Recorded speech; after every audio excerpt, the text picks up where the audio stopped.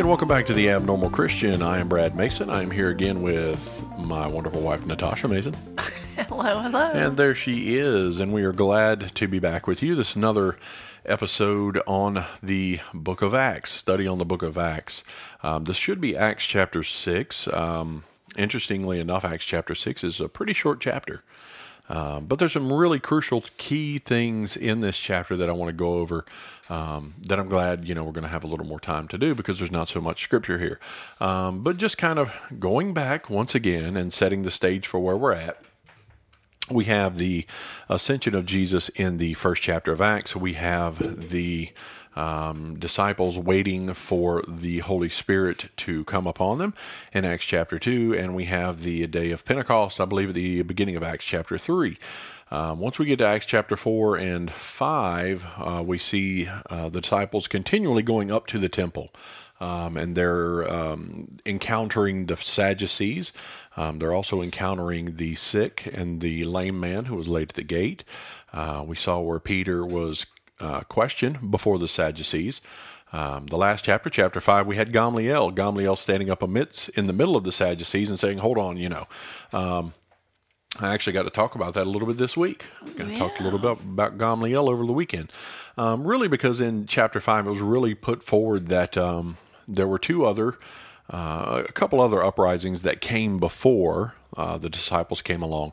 And Gamaliel was basically saying that if what they're saying is true, you're not going to be able to stop it. And you don't want to look like you're fighting against God.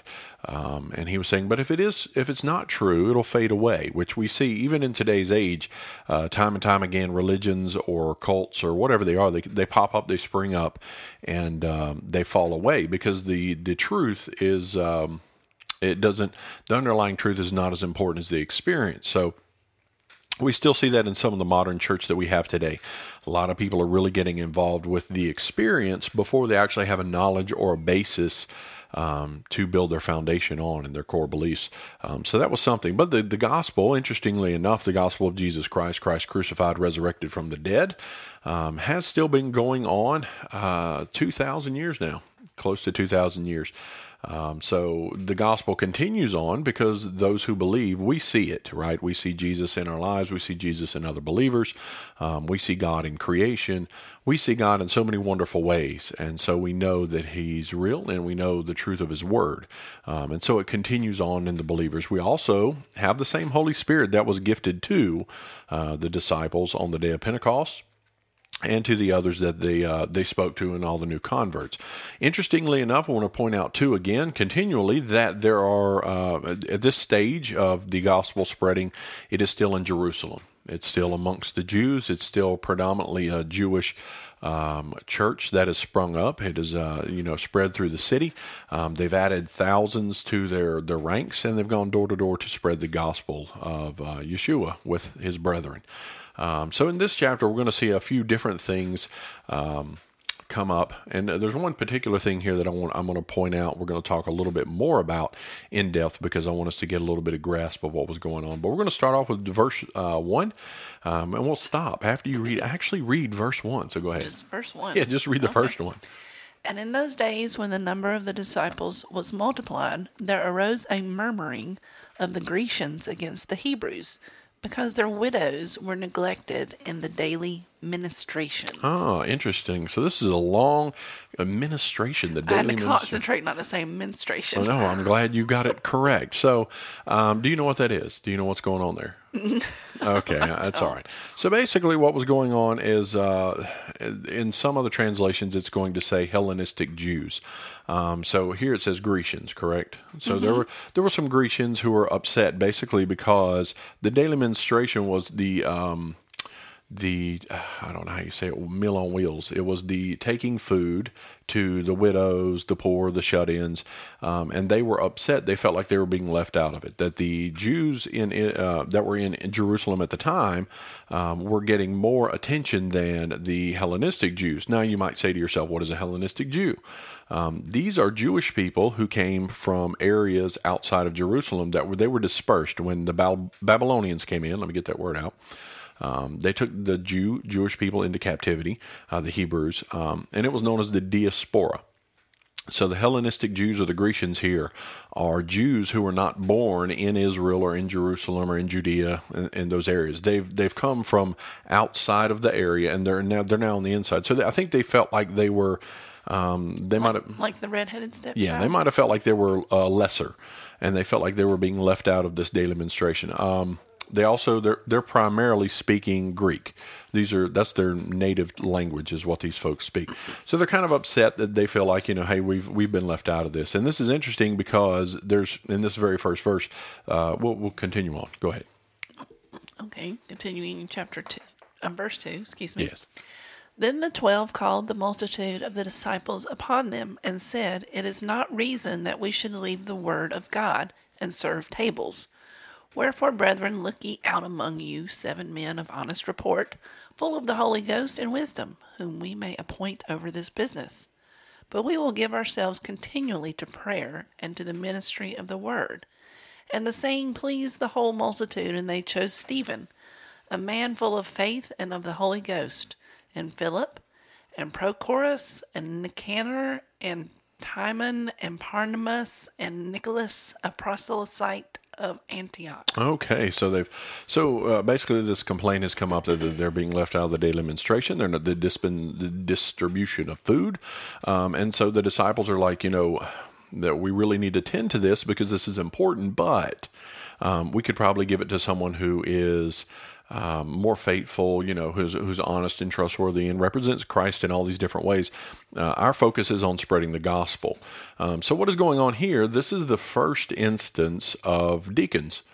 These are deacons. So if you think of the body of Christ and Peter and John, and they're trying to preach the gospel, they need someone to tend to the cares of the congregation. And so this is the first established work of deacons, which is a servant office. That's the idea behind deacons.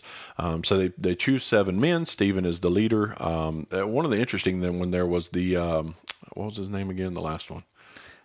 Nicholas, a proselyte of Antioch. Yes. So 6 out of these 7 men are Jewish, and Nicholas is a Gentile. He's a Gentile who converted to Judaism by study, circumcision, and baptism. So he was a Gentile who decided he wanted to follow after Judaism, who came to Messiah. So now you have 6 Jewish people, Jewish men, and 1 who is not. And we're still seeing the same picture here, especially with the Hellenistic Jews, and then having this Gentile involved, that the gospel was to the Jew first, but then it's going to go to the Gentiles and the Greeks and all these other people. And we see that in the very first few verses of this chapter, that God's plan is still in effect. They don't even realize it. I don't think Peter's even realized it at this point, that the gospel is still supposed to go to all the world. He thinks it's still primarily a Jewish gospel. But it's interesting enough here that one of the deacons they chose was a Gentile who had converted. Continue on. Continuing in verse 6. Whom they set before the apostles, and when they had prayed, they laid their hands on them. And the word of God increased, and the number of the disciples multiplied in Jerusalem greatly. And a great company of the priests were obedient to the faith. All right, stop. So we're going to stop there too. So now they've laid their hands upon these deacons, and they have prayed over them, and the gospel increased. And what the laying on of hands here was a symbol of really was their authority, that the disciples had given them the authority and permission to tend to the needs of the congregation. And because they were willing to do this, they went out and fed the people and took care of these duties. The gospel was continuing to spread because they didn't have to stop preaching to tend to the minor things of the church. And so the gospel was continuing to spread because of their work. Now in verse 7, read that one more time. And the word of God increased, and the number of the disciples multiplied in Jerusalem greatly. And a great company of the priests were obedient to the faith. There's something interesting there. So now we go back to, it says the priest, where these are priests in the temple. It could have been the Sadducees that they had stood before and they had testified. Honestly, it could be Gamaliel. It could be any one of these men who were priests in the temple. But it says a good group of priests had decided to believe. And not only did they believe, but they were also obedient to the faith. Mm-hmm. So they were showing their... really, when you think about salvation, it's based on knowledge. that a person is convinced is true, right? And because you have that, your faith is going to produce obedience. This is the whole thing we argue a lot of times about salvation by grace and salvation by works and salvation by this and that. Our salvation, our faith is produced and is evident by our obedience to God. A lot of people say, well, your faith without works is dead. That's what the scripture says. Sure, why not? But because faith is built, or faith is really rooted in obedience. You can't really believe in everything God has said, and you can't believe in the Word of God. Here, they couldn't even believe that Yeshua has risen from the dead if they were not obedient to follow after what was being said. If they didn't trust in Him, if they didn't put their faith in Him, they weren't going to be able to have that salvation that they needed. So really important here is that they believed. That's the first thing the priest did. They believed the report that they heard, and then they were obedient to the faith. And I think that's something very key in our society today that we're missing. A lot of people are not obedient. They want we call it fire protection, Right. They want the quick pass, but they don't want the Word of God. And you can't call yourself a child of God if you're not willing to obey His Word. There's faith and obedience are hand in hand. Continue on. In verse 8, and Stephen, full of faith and power, did great wonders and miracles among the people. Then there arose certain of the synagogue, which is called the synagogue of the Libertines, and Syrians, and Alexandrians, and of them of Cilicia and of Asia, disputing with Stephen. And they were not able to resist the wisdom and the spirit by which he spake. All right, so stop there. We've got this group Stephen has, obviously, he is performing miracles. He's doing wonderful things in the name of the Lord. He has this authority that the disciples and God has placed upon him. They put their trust in him, and God put His power in him, and he's doing these wonderful things. Then we have this group who are coming from different synagogues. Now, it's interestingly enough, these again are these, we could call them the Hellenistic Jews. They're the Jews from the diaspora. They're coming from synagogues outside of Jerusalem. And when it came down to it, Stephen was presenting the gospel to them that Jesus, Yeshua, was the descendant of David, just like Peter had. He probably took them through the great majority of prophecies in the Torah, in the Old Testament, and they couldn't dispute him because they just didn't know what to say. Had they been in Jerusalem and they've seen these things happen, that might be different. But here you have this outside group that is really trying to intervene and interfere in the establishment of the congregation, the body of Christ. Continue on. And they were not able to resist the wisdom and the spirit by which he spake. Then they suborned men, which said, We have heard him speak blasphemous words against Moses and against God. And they stirred up the people and the elders and the scribes, and came upon him, and caught him, and brought him to the council. All right, stop right there. So interesting. There's a word there. There was a big word there. Do you see if you can find it real quick? What did they try to do? He gave them the truth, and they said they couldn't dispute it. They suborned men. Suborned. So in your King James Version of the Bible, it's going to say suborned. So what that word means, it's a verb, and it is to bribe or induce someone to commit an unlawful act such as perjury. So it's interesting, under the Old Testament law, lying was a serious offense, and in some instances it was punishable by death. And here these men were. They had no argument against Stephen. They couldn't prove that what he was saying wasn't true about Yeshua. So what they did is they tried to bribe someone to lie about what he was saying. And here they are, they're supposed to be keepers of the law. They're supposed to be keepers of Torah, and they're paying someone to lie against Stephen. Interesting, keep that in your mind, that they're lying against Stephen. Go ahead. And set up false witnesses, which said, This man ceaseth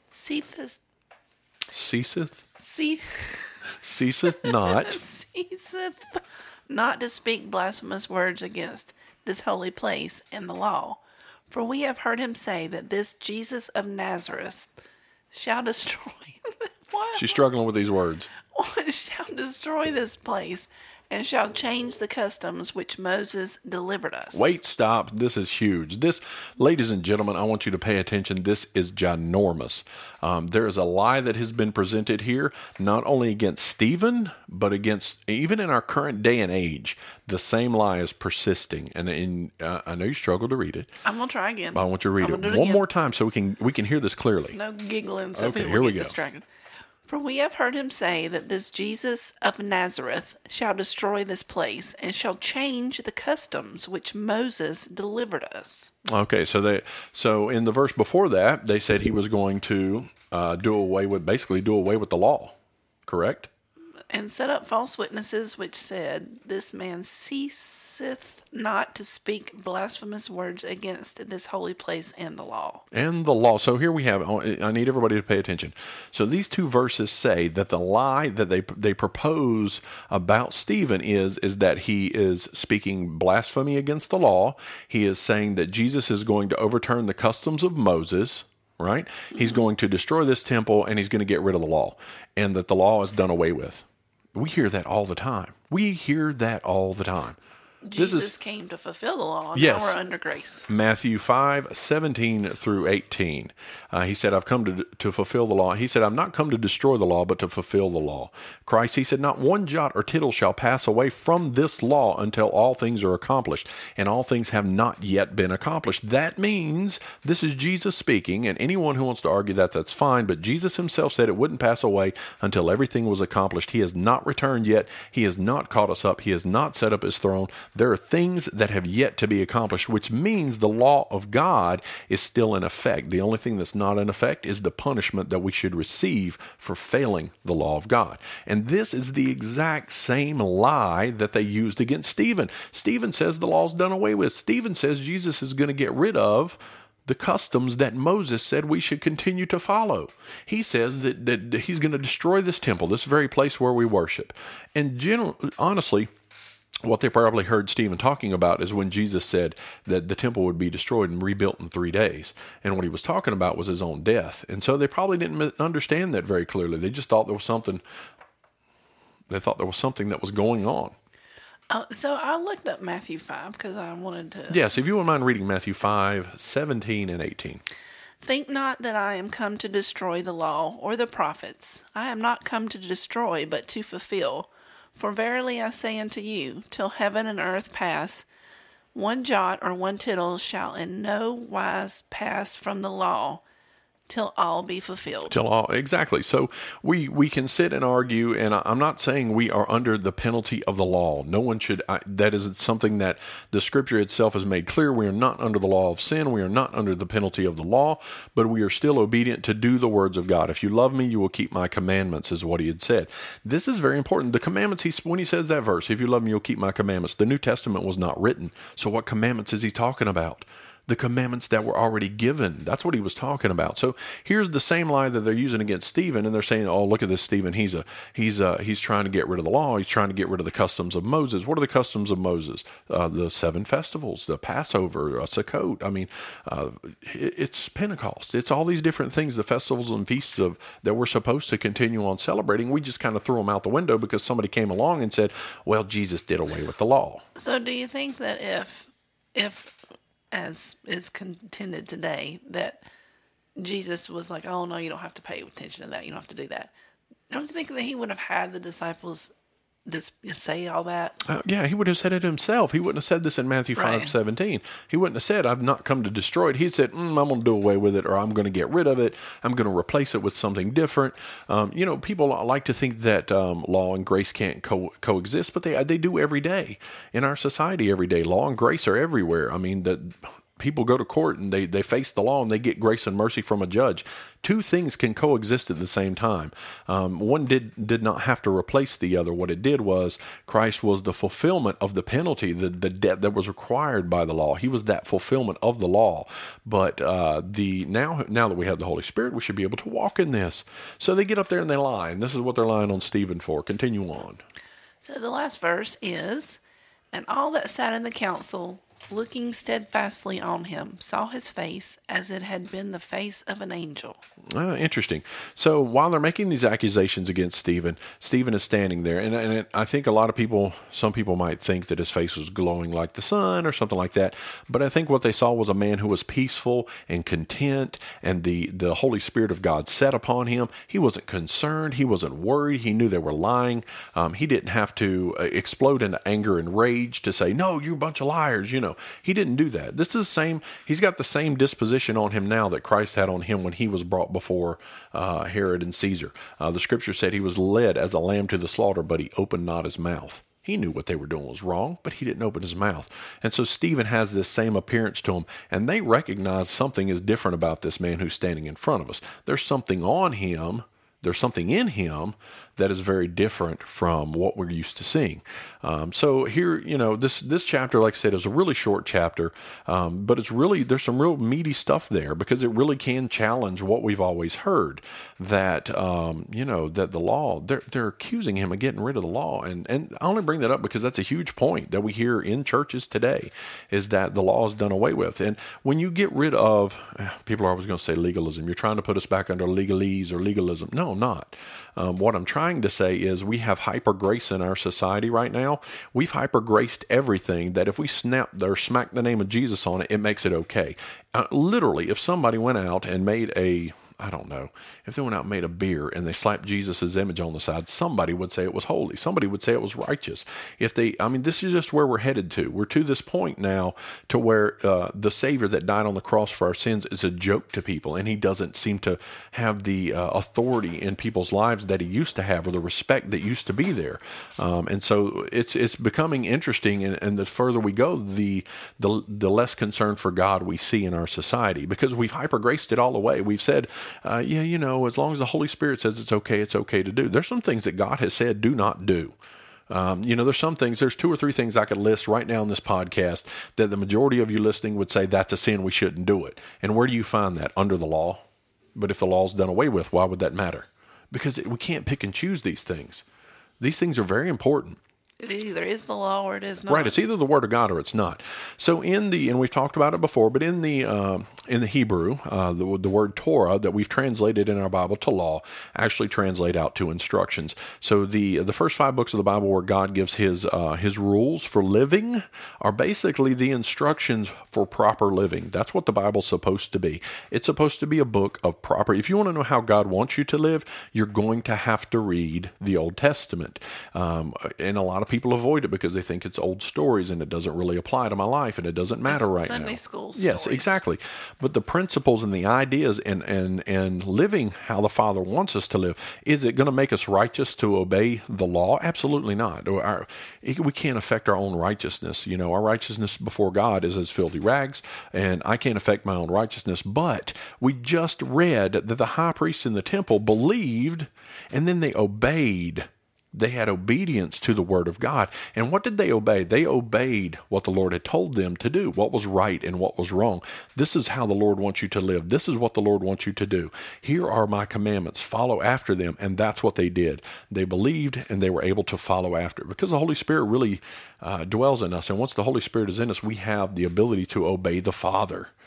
This old man should be buried and gone, and we shouldn't have to worry about it anymore. So anyway, that's all you're going to get out of this chapter from me. There's probably a lot more deep stuff here if you want to go back and do a little more research into maybe some of the Hellenistic Jews, the diaspora, look that up, kind of figure out they went into Babylon, read about Esther and Haman and all the things that happened there and how they came back. That would actually help you understand the story more. But we have this story now where Stephen is standing before the council. He has been accused falsely. He's been lied on. And Stephen is going to have to face some really hard challenges coming up that are going to be permanent. So we hope you'll get with us again on Acts chapter 7. We might have to split that one in 2. It's a really big one. It's a long chapter. So we might split that one into 2 parts. But we ask that you continue to like and share this with your friends and neighbors, anyone else you can get who might be interested in listening to a study on the book of Acts.